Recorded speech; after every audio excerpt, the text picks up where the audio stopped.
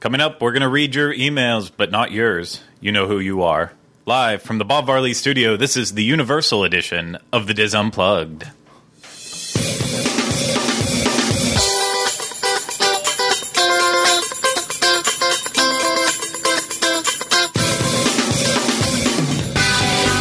This is episode 55 of the Diz Unplugged Universal edition.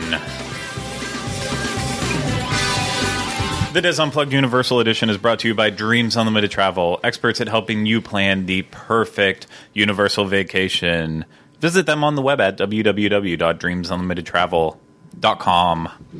Hey everyone, welcome to another episode of this crazy show that we put on every week talking about Universal, except whenever we skip weeks. I guess I should say that right off the bat. I am your host, Craig Williams, speaking a mile a minute and then taking long, awkward pauses as I do best. And today I'm joined with Rhino Clavin. Hello. We're not joined together at the hip or at anything. At the unhip. It made it sound like we were joined exclusively together, and I want to make it very clear that we are not in any way. We are actually spaced apart. Yes. You can visually see us. You can visually see us. But we're playing footsies under the table. Legsies under the table. Thank you. Thank you for saying that. That is unnecessary. Really, it was unnecessary. And then in the back, on the controls, producer Dustin West. Hey. Yes, you will notice there's one person not here today. That is Jenny Lindup. She is officially on vacation for the next, I don't know how long. 3 years, I think? She'll be back eventually. Yeah, someday. So, JL, if you're listening, you're not, because you're on vacation. Why would you do that? Have a good vacation. We'll see you back in a little while, and have some fun. Have some fun, yes. Have some fun. Have some fun. If I didn't say that yet, do it. But then again, you're not listening, so none of this matters anyways. As I said, we're going to go read a whole bunch of emails. Not a whole bunch. We got pretty much flooded with emails over the past week in terms of the ratio of how many we used to get to how many we did get. From 2 to 5. Oh, shut up. It was a lot more than that. It's to the point that I had to pick and choose which ones we were actually going to do instead of just reading them all. So if your email doesn't pop up this time, I am sorry. Maybe we'll do an email show number 5 eventually. Who knows? Only time will tell. So there are a few lucky people who are going to get theirs read in just a little bit. But before we go any further, I want to start off with a little bit of housekeeping. Housekeeping. Do you have any housekeeping? I do. Okay, cool. So, I just felt like it was worth bringing up is that 2 weeks ago we talked about Lucy closing, and then yesterday they announced that Cate Blanchett was going to be playing Lucy in a movie written by Aaron Sorkin. So I think that's pretty cool that the second Universal got rid of their Lucy thing. It's going to currently be relevant again, so... Not that it was irrelevant. I'm just, you know what I mean? Like, it's going to be right in the forefront of pop culture. Yeah, but that's the problem with any movie. Even after a star is announced as a part of a movie, God knows if we're ever going to see it. We better see it, because I love Aaron Sorkin, and Cate Blanchett as Lucy sounds very exciting to me, so I'm hoping that all pulls through really quickly. Visually, I think she will make a good Lucy. I'm not sure about... Well, this could be she can really jump into the role. We'll see. I don't know. If Aaron Sorkin's writing it, I'll be watching it. Yeah. That's all I know. I mean, I would see it too, but it's just whether or not it will actually happen. Here's hoping. Yeah. Michael Bay as director. I'm just going to throw my 2 cents in here. Michael Bay. Yeah, there might be a lot of references to Michael Bay today because we were really on a Michael Bay kick right before we started recording this. So just prepare yourself. I know there's obviously no quotable Michael Bay lines out there, and in all the ridiculous movies he's made. But if you worked, so because I worked at the Backlot Tour at Hollywood Studios, and that's all themed around Pearl Harbor. There's a giant poster, picture when you're at where the line stops at Photocell, and it's Michael Bay on the set of Pearl Harbor in the water, and he's just like, "You're gonna have to go to the wide for this one." So he's just kind of like. He's got these giant arms that are double the size of his body, and this is how he's posing. In his white button down with his jeans and his sneakers, he's the most awesome guy ever. So we always just whenever we're Michael Bay, we're like Michael Bay. That's how my dad poses for pictures. Just arms out. Yeah. Stop hitting me. Stop. Shh. Stop hitting me. Stop eating my sesame cake. Stop eating my sesame cake. Haven't done that in a while, so there you go, everybody. Enjoy. Anyway, so yeah. Well, it was once we announced that it would happen on every show, then it just started getting stale. I need to get a T-shirt made, or something that, I don't know. And now that you said it, I'm sure someone else is going to actually take it upon themselves to go make the show. So don't make the shirt. So don't worry about that. I do have housekeeping too. I'm guessing Dustin doesn't. I don't know why. Not really. Yeah. Other than I'm joined here by my good friends Dustin West. Dustin West. Yeah, we're going to have to play that. We came across on the message board yesterday of somebody's done some remixes. I wish I could remember his name. He's got the Captain EO thing, but...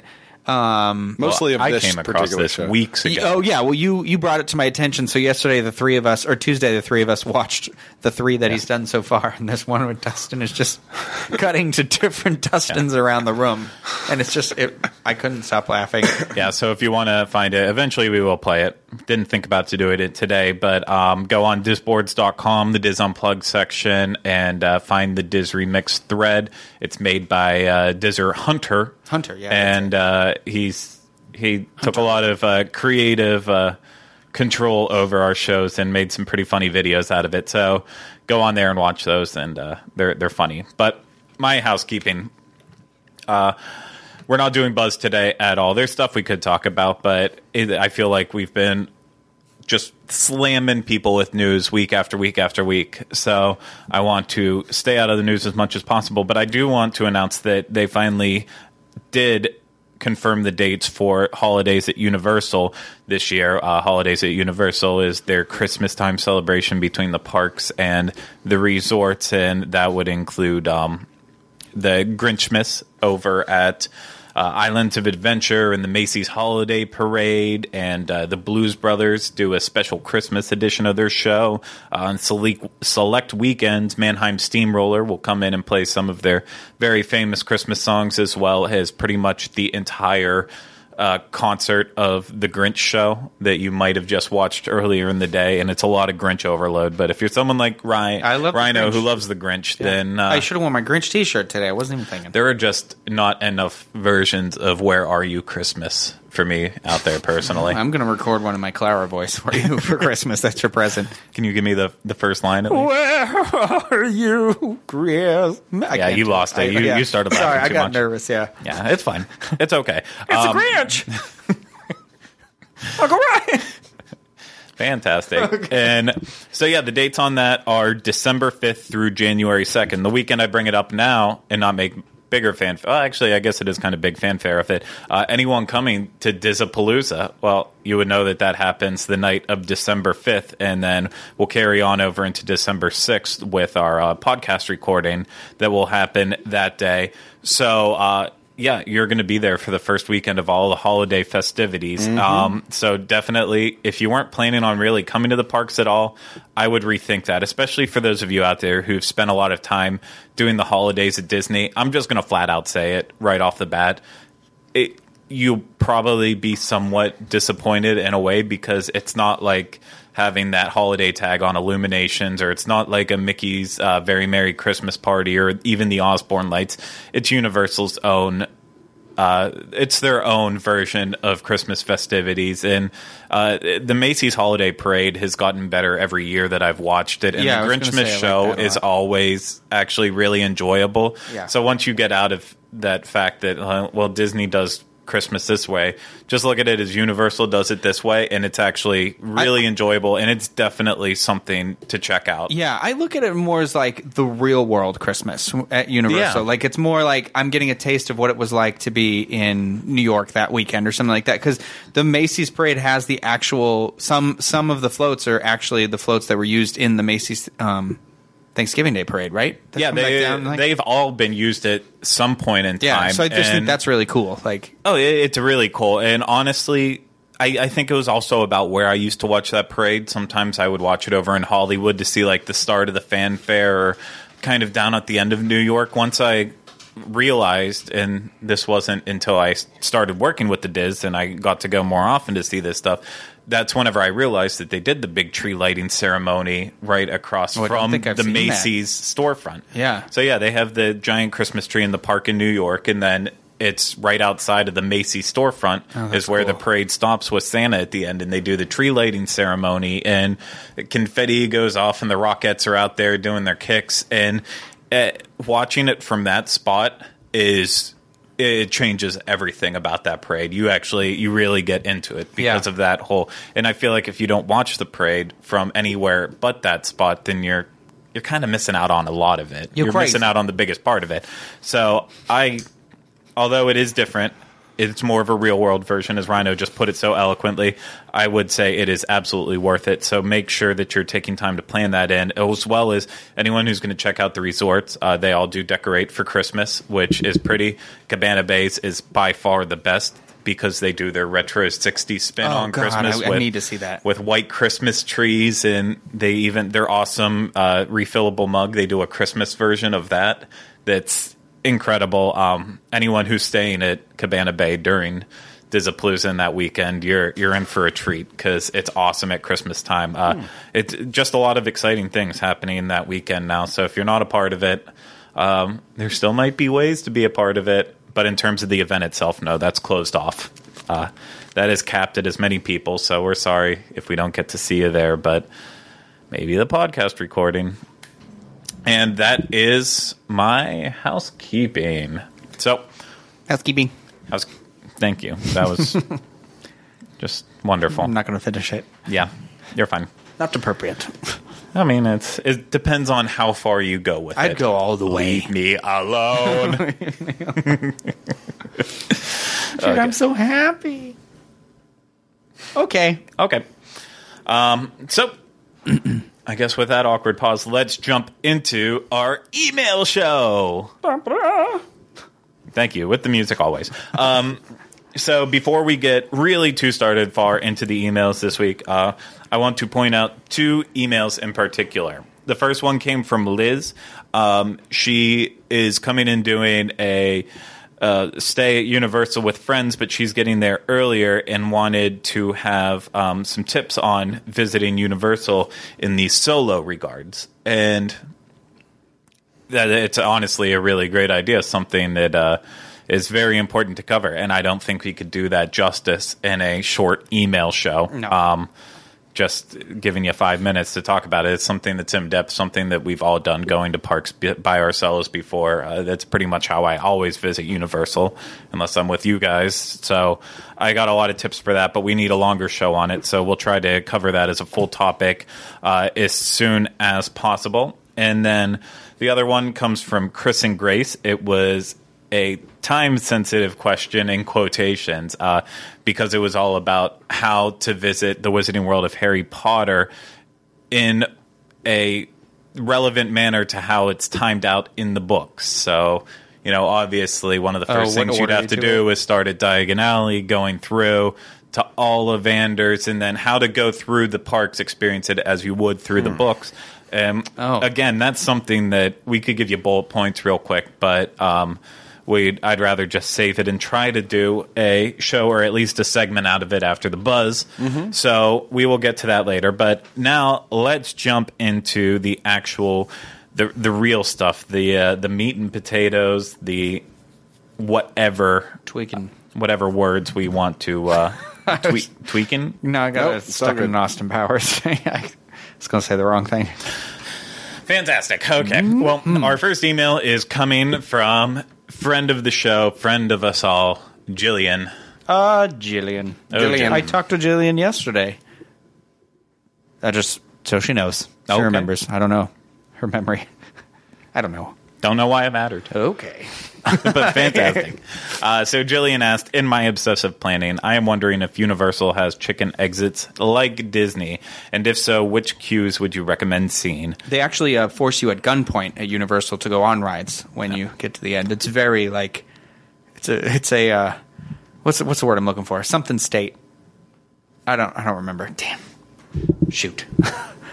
For the record, she's not afraid of anything. It's just a motion sickness thing. Oh, well then, we'll be best friends. So, yeah. Chicken exits, of course. Everything has to have a chicken exit. Is there an attraction out there that doesn't have a chicken exit? There's no way that they would ever design a ride that you couldn't at the last minute change your mind. I mean, in terms of just a normal setting, what happens if a fire breaks out and you have to get people out? There's always an exit everywhere. What about, because a lot of the rides, too, they drop you off where they picked you up. So the exit is usually, like, right there anyways. Yeah, that is something about Universal that is, in a sense, a little bit unlike Disney. I don't want to say that because all the dark rides obviously do the same thing. A lot of Universal attractions are very good at literally the exit will be right beside the entrance, and it's like that. Or if you're getting off a ride vehicle, you can literally see the unload and the load stations. You might not be able to be at the same exact place. For instance, like Dragon Challenge, if you want to wait through the entire line and then your friends go ride and you want to just get off, like you can't just you have to be careful on how you walk there. You need to talk to team members to get you there safely because you can't just walk wherever you want. So there's a lot of situations like that, but a lot of there are chicken eggs. Yeah, well, a lot of the child swap areas I feel like at Universal are very close to where so it's easy for you to come off the ride and do the swap and then go back on the ride. So there's usually an area right there you can walk through too or something like that. But it's like what you said. You just got to talk to the person. Exactly. I don't want to ride it. Yep. So which queues would we recommend seeing despite not riding them? Well, you just said one. The Dragon Challenge one for sure. To an extent, yes. I would always say Dragon Challenge if you are a diehard Harry Potter fan, because then you want to go there to see stuff like the Flying Ford Anglia, even the banners as you make your way up, representing the Triwizard. You get the cup in there too, right? You need to find all of the 4 golden eggs, and then you have the Triwizard Cup. You have the Goblet of Fire, and then after that, it's a lot of blank spaces that they never really filled in after they made the conversion from Dueling Dragons to Dragon Challenge. So even to go up, and once you get to see the Triwizard Cup and the eggs, then bailing out after that and heading back down to the entrance, that's probably the smarter thing than making the complete lap around. Really long too. But that's not something for just the average person that I would say you have to see that. Not unlike going across the street to Hogwarts Castle and Forbidden Journey, even if you're not a Harry Potter fan per se, you should at least do their castle tour and see this immense, elaborate, immersive theming that Universal put into this that really spurred a lot of the updates that we're getting to these parks because of what they really got a good grasp on with that attraction. The technology in that queue is awesome too. Like when you're in the Defense Against the Dark Arts class with the snow, when they make it snow in there, that's always really cool with the dragon skeleton. All the talking portraits that are in there that we're seeing. Yeah, I mean, such simple effects, really, that are done meticulously and brilliantly, I must say. And so those are 2 obvious ones coming off the bat. Other ones to think about, well, of course, over in Diagon Alley itself, going to Escape from Gringotts and experience that queue with the awesome bank tellers in there, and even you can take it all the way up to the elevator ride going down. I'd say though, if you're worried about the motion sickness thing, the elevator might be the beginning of that. Just because there's in the shaft, as you're going down, it's screens all around, so it messes with me a little bit when I go down. I find that worse than the ride, though. That's for people with extreme motion sickness, I would say. I mean, this effect was very popular over at Disney for the longest time with the elevator down into Sea Base Alpha. I don't know what that is. The Living Seas. Yeah. The what? So before, this is more Disney World, obviously, but before Finding Nemo, there actually was an attraction there. And the Living Seas, where you get to go through the actual aquarium on the same vehicles, but you got to see more of the aquarium. But before you could go into that ride, you had to go down into Sea Base Alpha, and you did a faux elevator, and very similar to that. And that's kind of what Gringotts has taken with the same effect, but using the video screens and making it a lot more cooler. So I would highly recommend seeing that too. For the Simpsons fan out there, obviously you're going to get sick as can be riding on the Simpsons ride, but I love the queue because they take a lot of the clips from the show and they play them as you're walking throughout that, and then even their pre-show whenever you're standing And when they like separate you into the different rooms. All the little pre-show activities happening around there are very humorous. And then even going in and doing the safety informational video. Yeah. That's one of my favorite things that Universal has. That's more video based than all the other things that we're talking about. But it's funny and it's worth seeing. I like where all the characters have their own little like carnival booths set up before you load in. It's fun. Yeah, no, it really is. Well, I mean, if you're going to say The Simpsons, I would say Men in Black then too. I would absolutely say that. Because I was going to say I like when you feel like you step into something, and at Men in Black, you have that feeling when as soon as you come off the elevator. You're in the movie, like you're in the main hall with the twins and everything. No, yeah, I would. Men in Black is another given. I'd even maybe say Mummy. I was thinking the Mummy as soon as you said it, solely based for the interactive queue, like for the tomb that you can touch and where you can reach in for the key. And I think the statue, what is it called? The statue that's in the middle, the guy with the thing on his head. I don't remember what they're called. In Egyptian lore, whatever. Pharaoh? It's not a pharaoh. It's a... Osiris? Yeah, maybe. Maybe it's Osiris. I don't know. But that statue that's coming through the floor, I always think that's very impressive as you come around. Like, it's just really cool because you go up the steps around it. Mm-hmm. I don't know. It's that one little room is cool. Yeah, but for motion sickness, I mean, if you get motion sick on roller coasters, then you basically can't do anything in general. Mummy's one that I wouldn't see getting awful motion sickness on since it's pretty much straight up a roller coaster. And other than that, I can't really say the there's ETQ. Well, we're just looking at ones you can't if you're motion sickness ones. Yeah. Oh, okay, all right, no, yeah. But the ETQ, obviously, I mean, maybe you get motion sickness on that. What about Spider-Man? An acid trip. Spider-Man, I do love their queue, but I don't know if it's worth like going through and then not doing the ride, just because it's like you're in the comic book and it's kind of black and white, and I mean it's cool, but there's no interactive feature to it. So I don't think it's worth. I think it is a great queue and something to keep you entertained while you're walking through. Yeah, and if you're going to ride the ride, but in terms of if you're just walking through and you're going to wait 20 minutes to just see the queue, no, it's not worth that. So I hope that helped a little bit. At all. So the next one I'm going to jump on is Ashley number 1 because we have emails from 2 Ashleys in this show. Those crazy Ashleys. I mean, and the worst part is they're spelled the same too. It's not even like Ashley with 2 E's. Leigh. Or Ashley with an I at the end. I don't think I've seen that one anywhere. No. But anyways, you'll know who we are from. Well, who you are from.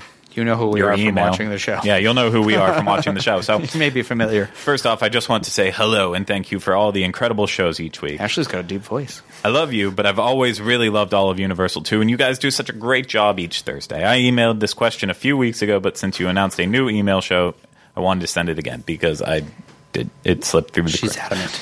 It's adamant. I just returned from an amazing trip to Orlando, during which we spent 4 nights on Universal property. We would go to the parks each morning and each evening, but in the evening, we found ourselves disappointed by how early so many of the food locations closed. For example, while at Islands one night around 6:50 p.m., we were looking for some dinner. We first tried Circus McGurkus, but once we tried to get in line, we were told that they were closed. We then walked to the Jurassic Park area, where we were told Thunder Falls Terrace was closed. We then tried Burger Digs, which seemed to be getting ready to close and looked to be serving old, cold burgers. Then we decided to walk to the front to see what we could find. Even Confisco's closed at 7, even though the park was open until 10. The night before, too, at the studios, I noticed that many stands were closing early as I struggled to even find a place to buy a bottle of water. My question is, what is one's best bet for dinner at the parks? We like to visit the parks at night and grab a quick dinner while inside, but we struggled to do so and often found ourselves calling it a night early and just heading back to City Walk to hit Hot Dog Hall of Fame, Panda, or Bread Box. Panda Express, sorry, for those out there that don't know it. And then going back to the hotel. Have you noticed this? Is your advice to just not even bother and plan to eat at City Walk? This was a bit frustrating as we like to eat a little later and want to take advantage of the late park hours. I got to be honest. I didn't know they closed that. I mean, I was thinking the park closed at 7, and that's why all the food places were closing that early. No. Yeah, that's really crazy. Strange and bizarre, but at the same time, unless I'm going in the parks to do something food related for review, then I'm not really eating at these places. No. So a lot of times it's off my radar if they are closing early. I'll tell you, every single one of them that she mentioned, I'm thinking to myself, I probably wouldn't eat there anyway. Yeah. Especially the burger place. I'd much rather especially Circus McGurkus, I'd rather go out to City Walk. Yeah. Because it's right there. It's not like you don't have to take a bus or anything. Exactly. And I've done this before where I've been in the parks and I want to just get out, go to City Walk real quick for some food that is actually tolerable, and then head back in. I mean, yeah, it's going to take that extra 15 minutes walking each way. So you're going to lose out on a half an hour or so of your time, maybe a little more waiting in line because it's busier out in City Walk. But it's honestly worth it just for the food quality. But I would say, like, if you're staying in the park, like, I go to these anyways, go to the Harry Potter restaurants. Either one of those have got to be open till the park closes, right? Like, I would think. Not till right before the park closes. Nothing like that. It's not like a big thing over at, like, Disney is they have a lot of restaurants that will literally be open. Like, you can go to Casey's literally until, like, a minute before midnight. And whenever it's open till midnight, I'm saying like they're open till like at least 30 minutes before the park. Yeah, exactly. Right? It is bizarre to me that these ones were closing earlier. But even then, if you're there for multiple days, there's only so much you can take of the same Wizarding World of Harry Potter food and eating over at Springfield. I mean, in terms of their options in the parks for quick service food, it's still not on par yet. They're working to get it. No, they're getting better, but they're getting better, but they still need help. Yeah. Right now, City Walk has it taken care of, so I think best advice, just get angry and knock over Solo Cups. Just go to City Walk and walk fast so that way you can get back in. Place. Mm-hmm. Ashley also has the second question, which is topical. Is this the same Ashley or same Ashley? Oh, okay. Question number 2. Ashley number 1 with questions 1 and 2. Okay. This trip, I noticed something I haven't before. When walking from Marvel Superhero Island to Toon Lagoon, on the left across from all of the carnival type games, there seems to be a stadium or covered show venue. I couldn't really see inside, but it looked like an area that could host some sort of show. What is it? Has it ever been used? I can't remember that ever being open. It certainly has been used. Why else would it be there? No, didn't there used to be like a Woody Woodpecker show in there or something? Like it was a kid show, right? Or yeah, it started way off with Islands of Adventure way, way, way back in the day. Something obviously way before my time. The last real time it was used was the Matt Hoffman's Agro Circus, which BMX show, and then before that they even did the freaking crazy stunt show there, which was around in the times that I was there. Was it called Freaking Crazy Stunt Show? One of the parts of it. This was around while I started going, but it was who wants to go to a theme park to watch a BMX show? Nobody. Not me. I don't. Yeah, I worked at Lights Motors Action for years. I don't even want to be there. That's why I enjoyed Tarzan Rocks when it was at Tarzan Rocks. Animal Kingdom. I hated it so much. They had rollerblades. So that was the last real big uses of it. And then the stage has been used from time to time for other filming necessities, as well as like a celebration of Harry Potter in 2014 that all essentially took place at that stage, with the exception of the big first night was held at the Universal Music Plaza stage right outside of Rip Ride Rockit. Everything else, all of the panels were back there with seating, and it was nice and relaxing and enjoyable, unlike this past year where you had to stand in Universal Studios for all of them. I mean, you could sit, but I'm sure that they'll save it for the convention space, or I'm sure there's something in the works to be popped in there, There's one thing that I know about that's in the works, but I can't say anything. I know. So, I don't know, but that's what it is. It does get used. Not often enough. Not often enough to the point that it should probably just be tore down, and they could even find like a small B or C style ticket attraction to just plop in there. Little B attraction. But yeah, it's there. So moving on. Thank you, Ashley. This one comes from Donna. Hey, Donna. What about second Ashley? Second Ashley's later. Oh, okay. Hey, Donna. I don't want to smash up 2 Ashleys in a row. Smashly. Then you get Smashly. Smashly. Smash me. Smashly.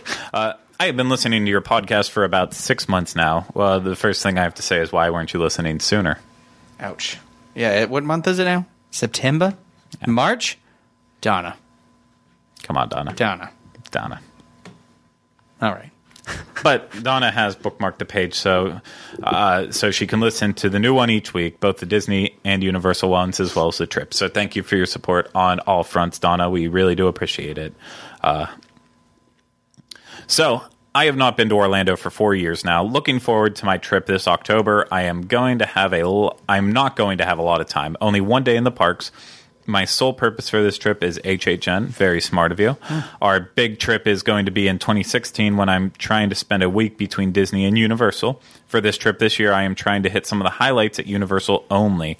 Last time I was there, Hogsmeade had just opened and I saw it, but not much else. My question is regarding the 2 Harry Potter restaurants, 3 Broomsticks or Leaky Cauldron. I have not eaten it either. Oof. I did go back through some of your podcasts prior to when I first discovered you and you did your review of Leaky Cauldron. Yes, we did. But you did not find one for 3 Broomsticks because we haven't done it yet. Since I only have 1 day in the parks, I can only do 1 lunch in the park. I am trying to decide between Leaky Cauldron or 3 Broomsticks. What would you suggest? This is tough because I like the food at Leaky Cauldron, but I like the actual setup at 3 Broomsticks better because it's got the bar inside.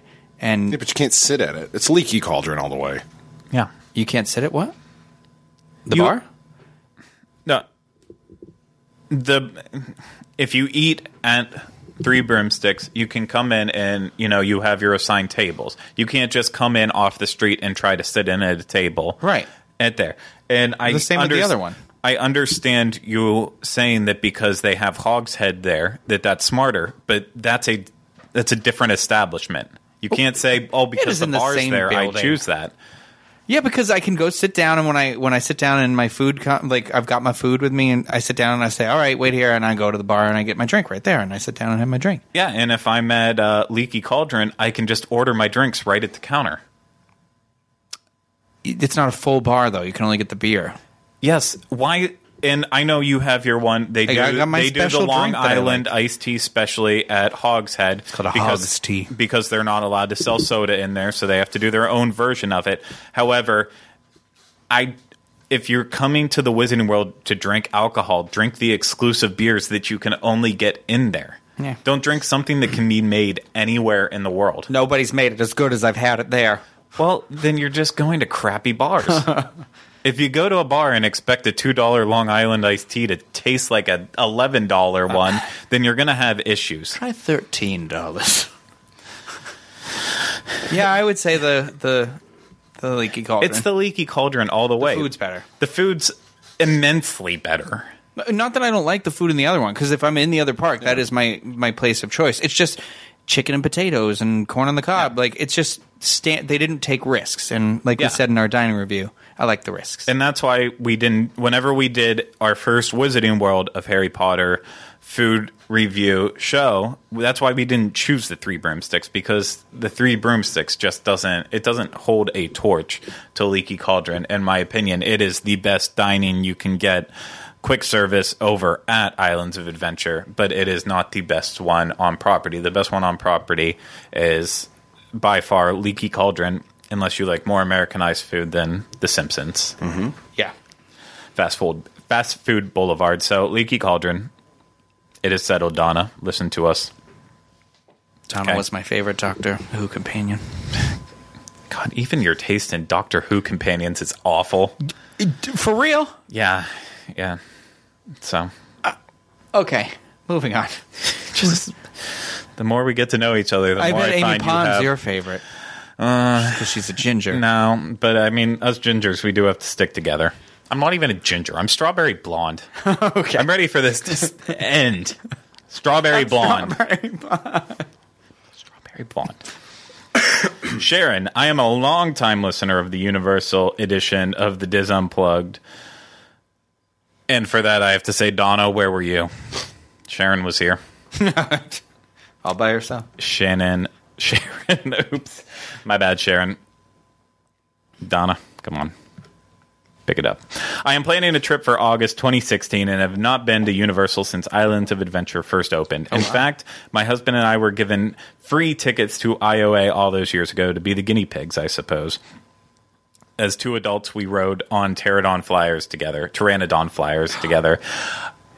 Jealous. Oh, before the incidents that require it to always have a child on it now. Yep. This time around, we'll be camping at Fort Wilderness. Smart. Going cool. only to Typhoon Lagoon and Blizzard Beach and heading over to the Universal Parks for our theme park fix. So they're getting the best of both. They're getting the Disney amenities of staying at Fort Wilderness while getting the awesome theme parks at Universal.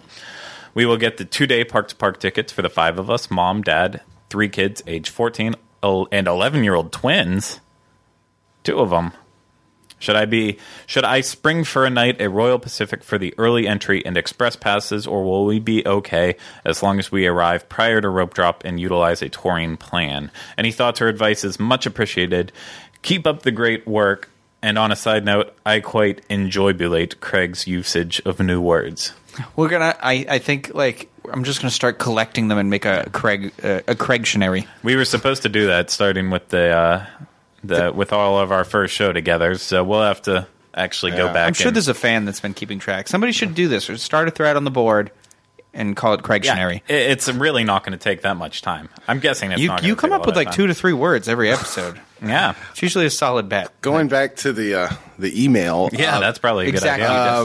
What time of year did she say? Did Sharon say? Here's the tough part: August 2016. She didn't say if it was in the first 2 weeks of August, which can still be busy with summer crowds, or the last 2 weeks of August, which typically drop off in terms of crowd levels because kids are starting to get back into school, and it can actually, although still a little bit hot, can be a very enjoyable time of year to go through the parks. But if you were to go at that time, I don't know that it's worth the money to get a night at a hotel just to have the express pass. Exactly. I don't think that that's worth the money to go out of your way to do that. If you're going to stay there anyway, then that's fine, but I wouldn't want to give up a night at Fort Wilderness for myself. That is my favorite hotel in Orlando.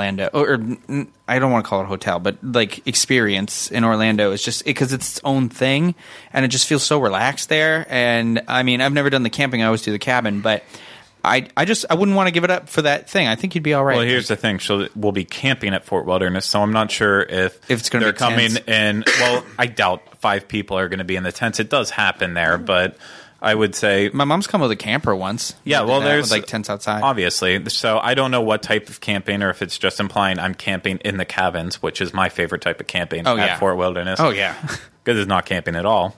If I have to put it out there, but no, I honestly, if it's in the first 2 weeks of August, then yeah, Express is nice. If it's in the last 2 weeks, you're not going to need it. But at the same time, if you're doing 2 days, you're fine. I mean, it's even in the summer, whenever I've gone with my family, I've been able, the first time I ever took them there, we essentially did both parks in 1 day. And obviously that was before Diagon Alley and Transformers and stuff like that. But it's still, if you're smart, you can get it all done in a day and then have the second day to hit anything you might have missed small and then fill in with all those little fun things along the way. She listens to our podcast, so obviously she's smart. Yeah, or she's just bored. Yeah. There's one of the two. I'd say more likely the board. You got this, Sharon. You got this. Yeah, you got it. Our next one comes from Diane. Hey, Diane. Hey, Diane. What's Diane got to say? Firstly, I love the show. I listen at work, and it really gets me through the day. Well, as long as you're not slacking off on your work, then that's fine. Craig is always the taskmaster boss here. It's life advice, not just theme park advice, also life advice. I have a question about Halloween Horror Nights. I'm going on October 7th with my group of 7. We're mainly in our mid to late 20s with one 15-year-old. This will be the 3rd time I've personally done Halloween Horror Nights, and by doing Stay and Scream, I've always managed to get every house done in the Bill and Ted show without express pass. Since there's an extra house this year, my usual plans plans are a bit thrown off, and I'm not sure which strategy to take to get all 9 houses and Bill and Ted done. And don't forget about the show with Jack the Clown, because you have to add that in as well. Any ideas? Firstly, which Stay and Scream area should we use? We used to do the one that was in the kids area and get through the small houses quick, but now I'm thinking we should start at Finnegan's and take our chances trying to tackle larger houses first. Any advice would be very helpful. Either way, I'm sure we'll have a great time, especially me, as I'll actually have people to hide behind in the houses this year. Usually I have to go first. Keep up the great work. I don't know what Stay and Scream is. Okay, Stay and Scream is how you can take advantage of being in the parks before it closes, and then when you have the day and night ticket, you're assigned off to a special location. Not assigned off, but you get the chance to go into one of the special locations, and then whenever Halloween Horror Nights is essentially ready to go, you obviously have first access to get into these houses. Okay. And so as Diane mentioned, she was talking about the one that used to be back in Kid Zone and then knock off the 2 houses that are always back there.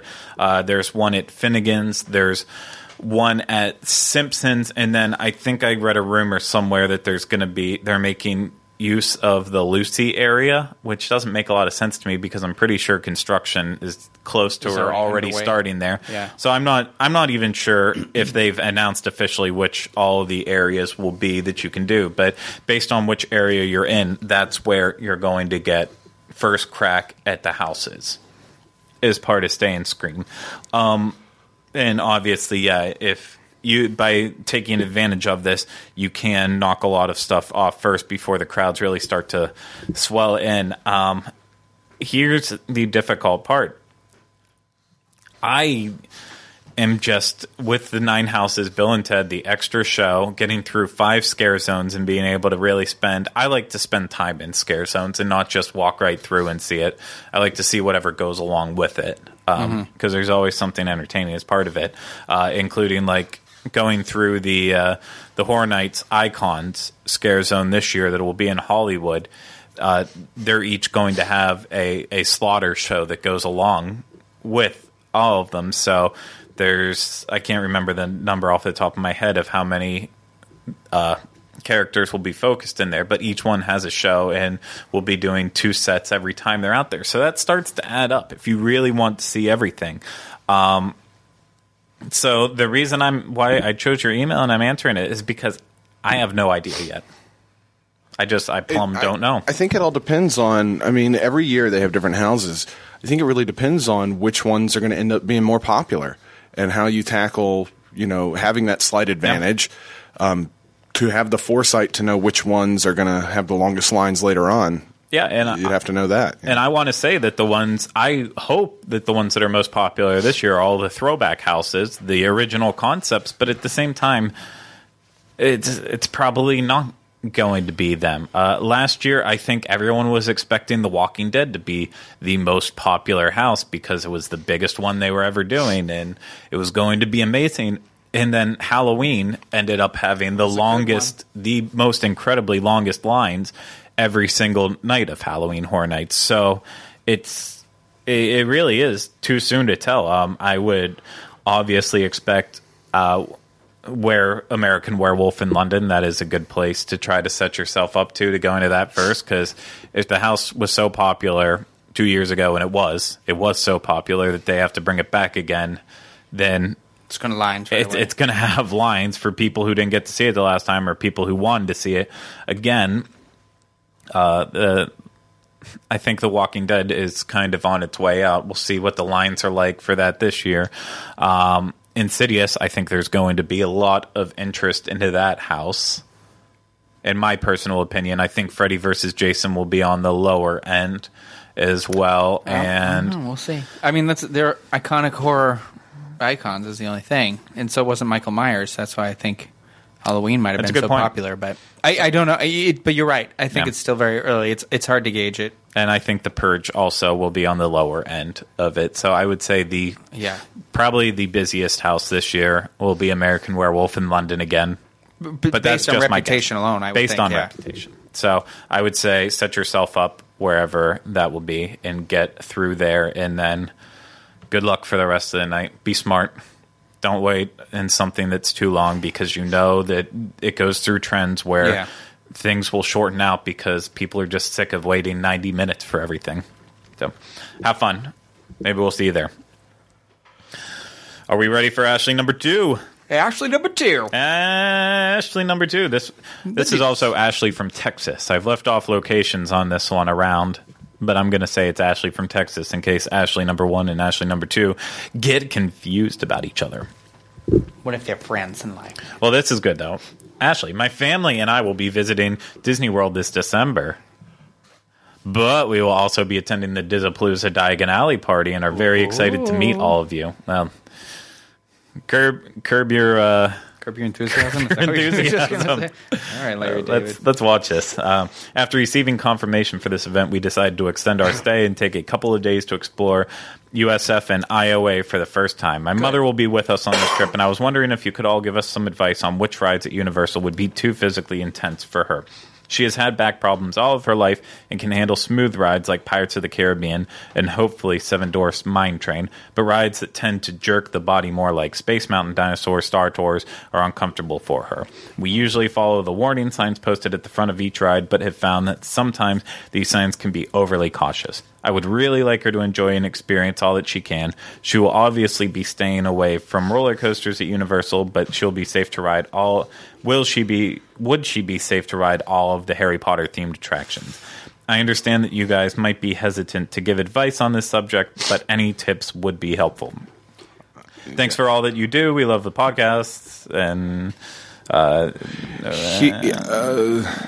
That's right here. I have even planned an extra short scary trip this October to attend HHN and Mickey's Not So Scary in celebration of my 30th birthday. Oh yay! Happy birthday, Ashley! Woo! These events will also be first for us, and we'll be staying at Cabana Bay Beach Resort. We'll be enjoying the hotel during the day and attending these special events at night. I'm very excited to be immersed in that 50s, 60s theme and try the tuna noodle casserole. First off, I have to burst your bubble. I don't know if this has changed, but I was informed and confirmed that the tuna noodle casserole has been dropped from the menu. Oh, God, no. I haven't had it yet. Shoot. Things could change. But on to the back question, advice. I have a question for you, yes. Craig. Having worked at attractions at Universal, you probably know some of the logistics. Would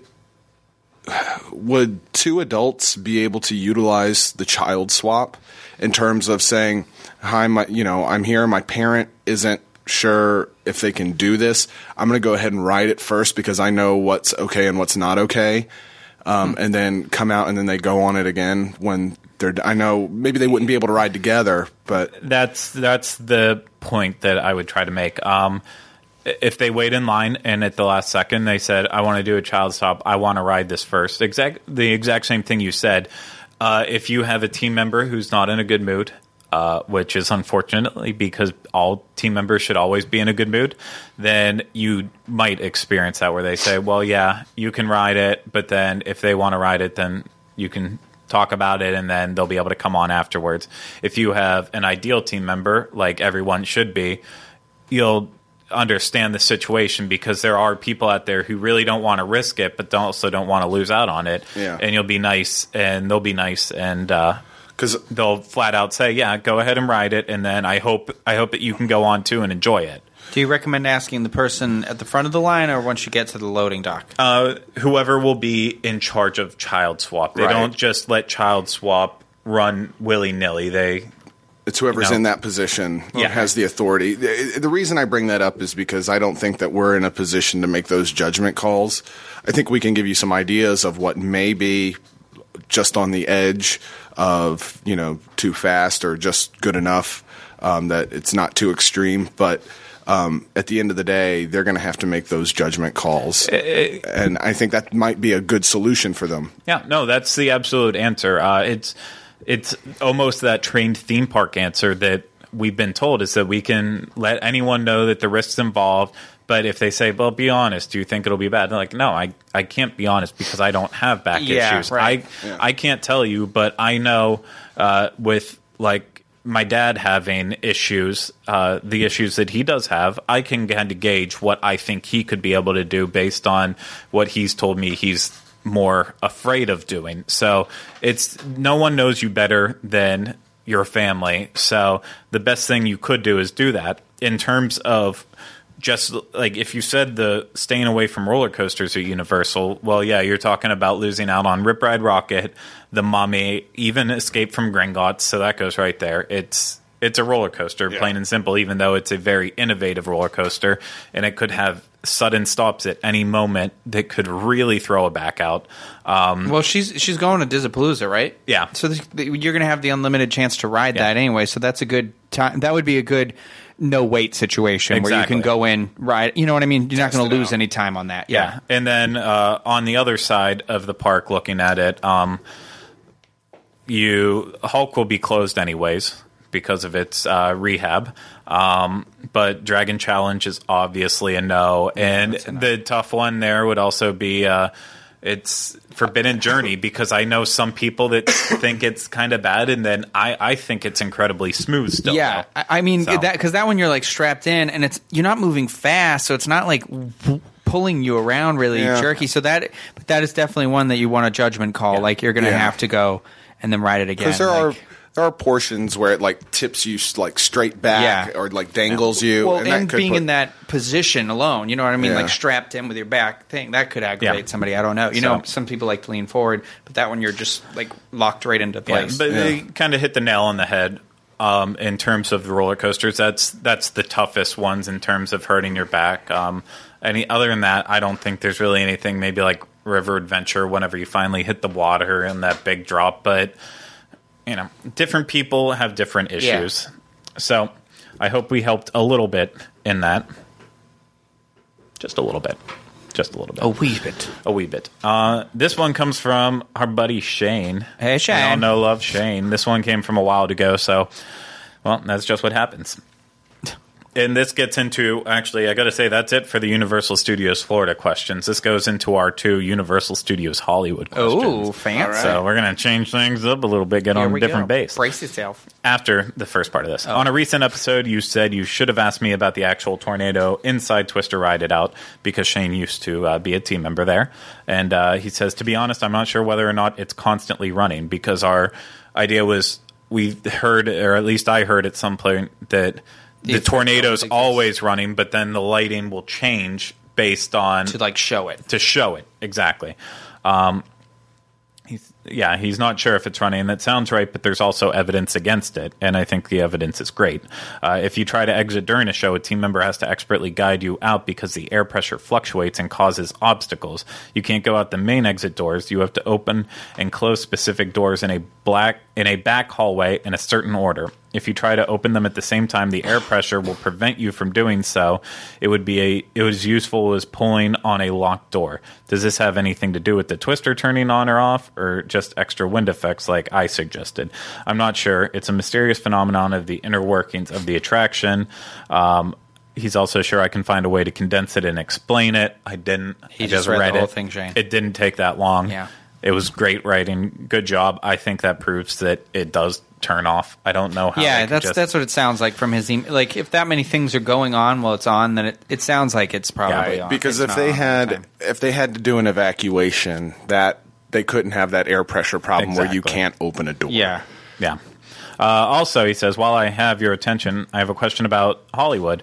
I'm planning a trip to Cali in August 2017 to do ABD and D23 Expo in the same week. I would also like to try and go to Universal Hollywood one afternoon if I can. It would have to be either on my arrival date between noon and the welcome dinner, or the first night where we have the afternoon and evening to ourselves after Tam O'Shanter. My questions, as a local who's been to Universal Orlando countless times: what are the attractions I can't miss that are unique to Hollywood or different from Florida? Do you think 4 to 6 hours is enough time to experience those attractions and appreciate the park? Thanks for all you do. I think I actually texted him to answer this question. But my personal suggestion was do it on the afternoon to the evening, because then he could experience City Walk at night. Because I thought City Walk at night was a really awesome experience. The tough part, as you don't know because you haven't done a Backstage Magic trip yet. Dustin and I know in theory, whenever they say like you have time to yourself, you might think it's a lot of time, but at the same time, it's things go longer than you expect. Things change very rapidly. So, honestly, Shane, if there's a way to kind of work it that you have a full day off at some point, that you can just work a full day into Universal, that's frankly your best bet. You don't want to ruin it. And at the same time, ABDs are special. Don't try to go mix in. Yeah. Now, one of the things that is important with that Adventures by Disney is that the Loews Hollywood does offer a shuttle out to Universal, so you don't have to rent a car, and that's the hotel you'd be staying with as it stands right now with those Adventures by Disney. And even that, an Uber would probably only be like $10 over there because it's just on the other side of the hill. It's not too far away. And I agree with you, Craig. In terms of how I feel about the Adventures by Disney things, first of all, I think you would want a more full day at Universal.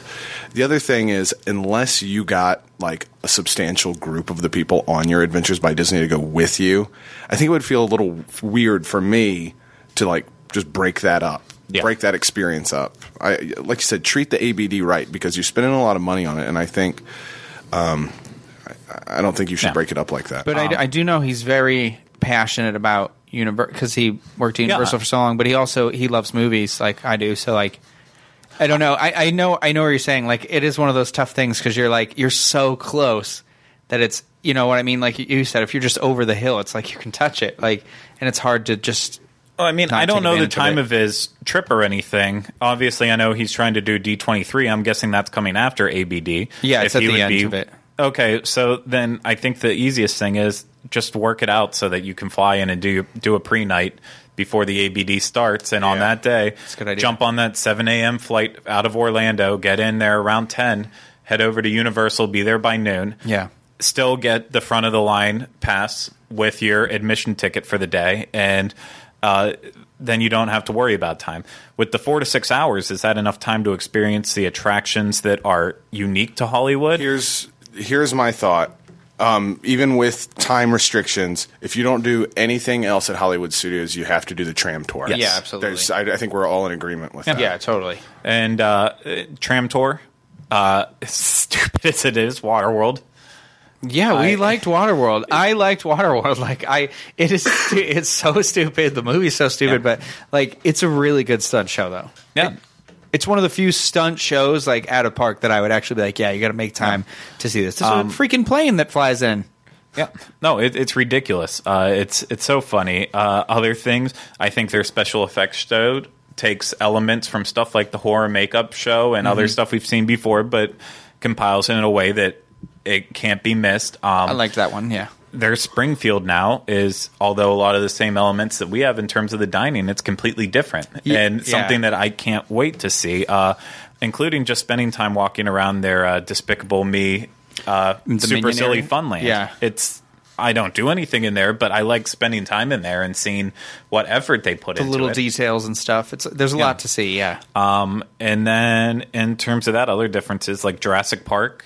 Definitely worth it. He loves Jurassic Park too, so I'd say that's a must-do for you. Revenge of the Mummy is different. There are similar rides like Despicable Me and Transformers, but you know, it's obviously skip those ones. The one we've talked about in detail on our March show that we did. We kind of talked about what was different. Yeah. That we did as part of our Disneyland 7 and 7 Plus. So that's a good place to start in terms of getting more into detail about Universal Hollywood until we can do another segment about that in the future. I think 4 to 6 hours technically is enough time. I think it's just you're underestimating how busy you're going to be with the ABD, and it's smarter to just try to add on an extra day. I agree.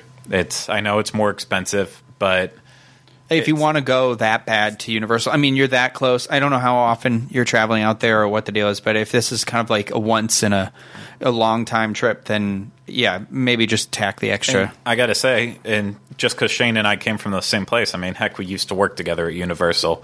Every time I go back to Hollywood, I enjoy it more and more. Yeah. And even though it's gone further into construction mode all around, I enjoy it just so much more every single time going. And I know he's going to love it too. So I was going to say it's definitely worth it for him. Yeah, don't cheat yourself out of it. Yeah. Go and be able to give it your full attention and appreciation. Yeah.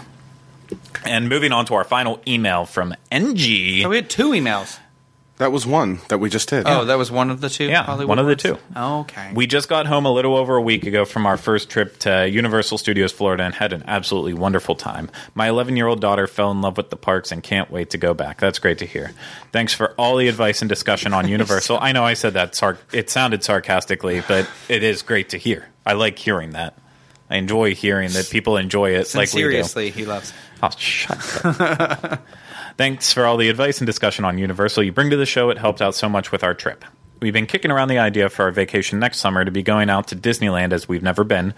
Another smart choice to go out there. With how much my daughter loved Universal Studios Florida, I'm thinking of adding on a day to go to Hollywood. Might be in order and have a few questions. One, the express pass for us in mid-August was invaluable this year. We stayed on site, therefore it got automatically instead of purchasing it. We'd be going next year at the end of July and we'll only have one day, so express is something I'm seriously considering. Would you recommend express if we only have one day?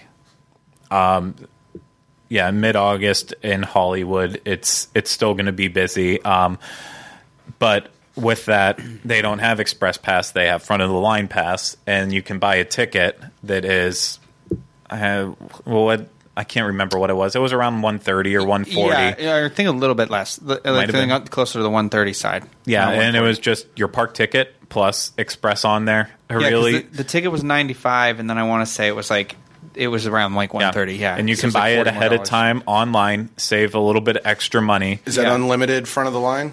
You get it once for each attraction. Okay. So, yeah, you have that restriction on it. And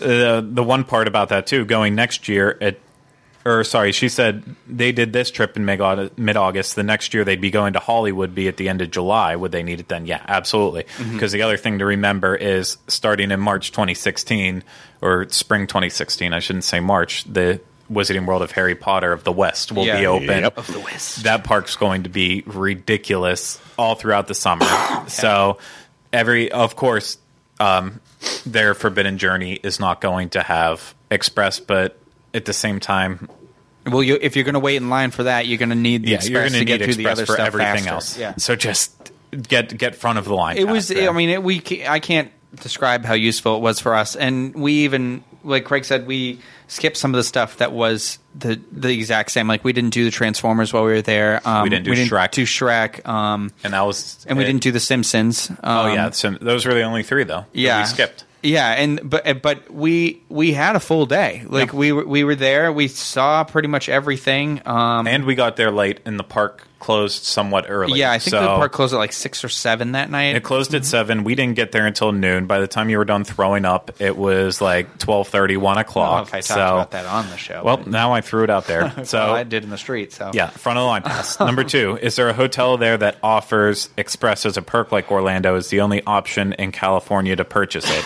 Yeah, they don't have an on-site hotel at Universal Hollywood. They do have Universal Studios Hollywood is all a part of Universal City, and that's that whole area right around the park with the offices and all of it. And they do have 2 hotels at Universal City, the Universal Hilton and then the Sheraton that are right there. Last September, whenever we were out there, I stayed at the Hilton. It was an okay hotel. Yeah. The Sheraton was absolutely beautiful. So I've got to say that I would recommend the Sheraton over the Hilton of the 2 to be staying at. But yeah, because they're not Universal hotels and they're not affiliated, they don't have that offer. So does the price fluctuate on the front of the line pass though, or is it just the same there all the time? I think it fluctuates for people who have already bought a regular pass that want to upgrade to have that pass. Okay. Like I had the annual pass and I upgraded to get express pass or a front of the line pass for that day with you guys, and I think that might be the case. But I think if you just want the front of the line pass, it's always the same price. Okay, because when I was looking at the prices on the site, it only listed the one, and it didn't say like anything. Okay, so then that confirms it. Okay. And then the final question of this series is, how close / far away is Universal to Disneyland? Is it far enough away that it would make sense to move hotels to somewhere closer to Universal, or is it not bad where we are sticking with our Disneyland hotel and taking a cab? We won't have a car. Would we be fine? I think a cab would be extraordinarily expensive. Yeah, it's in terms of distance, it's only about 30 miles, but because of traffic, it's going to take you at least an hour to get over there. I did the math on Uber estimates before the show started, and it said the average to Uber from the Disneyland Hotel, just throwing it out there because that's in that area, going over to Universal Studios Hollywood would be anywhere between $41 and $59. So round trip, you're talking anywhere between $80 and $120, which would, I'm sure that's what a cab would cost one way going out there. Yeah. I don't believe you. If you have 3 of you, Super Shuttle would also be able to take you over there, but that's probably like $20 a person times 3, so you're looking at $160 round trip for that as well. The best bet I could give you, which you might get lucky with it, is there is the car rental on site at Disney. If you can get a rental car for like $50. Just for like, you obviously don't need a big car. You just, if it's just the 3 of you, get the smallest car. If it's under $50, that would be the best bet. Yeah. You'll pay $17 to park or $20 to park at Universal, but $70 all added up is for sure. And then you got a little bit of freedom on your car ride there, car ride back. You can stop at the In-N-Out Burger that's right outside of Universal or something like that. You know what I mean? You got a little bit you can explore.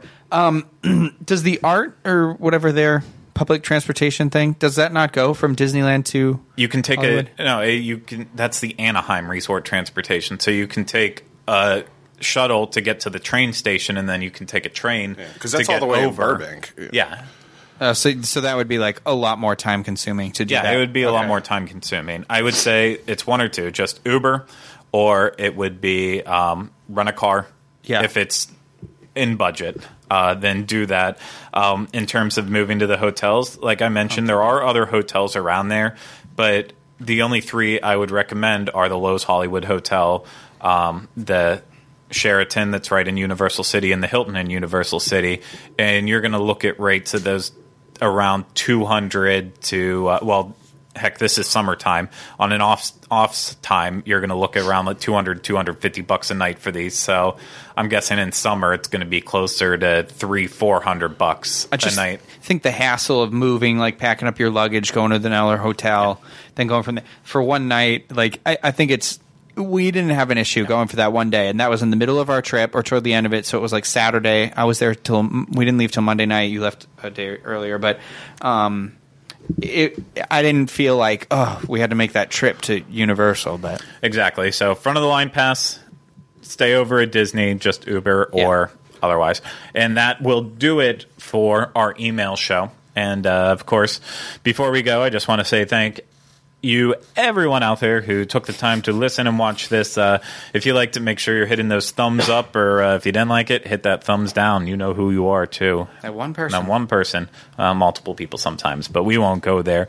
Make sure you're subscribing to us on YouTube, iTunes, and leaving all that feedback there. And remember, go to disunplug.com at any point in time to get our show notes, which will include links to any helpful information as part of this show, or just so you can find about all of our other shows that we have out there on the Dis Unplugged network. And that's where you'll also find our contact information, which is for our email address, uopodcast@disunplugged.com. So if you wanted to be on this email show next time, you might be, if you find that email address, and send us an email with a good question. And then make sure to find all of our social media channels on Facebook, Twitter, Instagram, and more, so you are always kept up to date with everything that the Diz is doing. So thank you again, and we will be back with you next week for another episode of the Diz Unplugged Universal Edition. And remember, is universal. Emails are universal. Emails are universal. Yeah.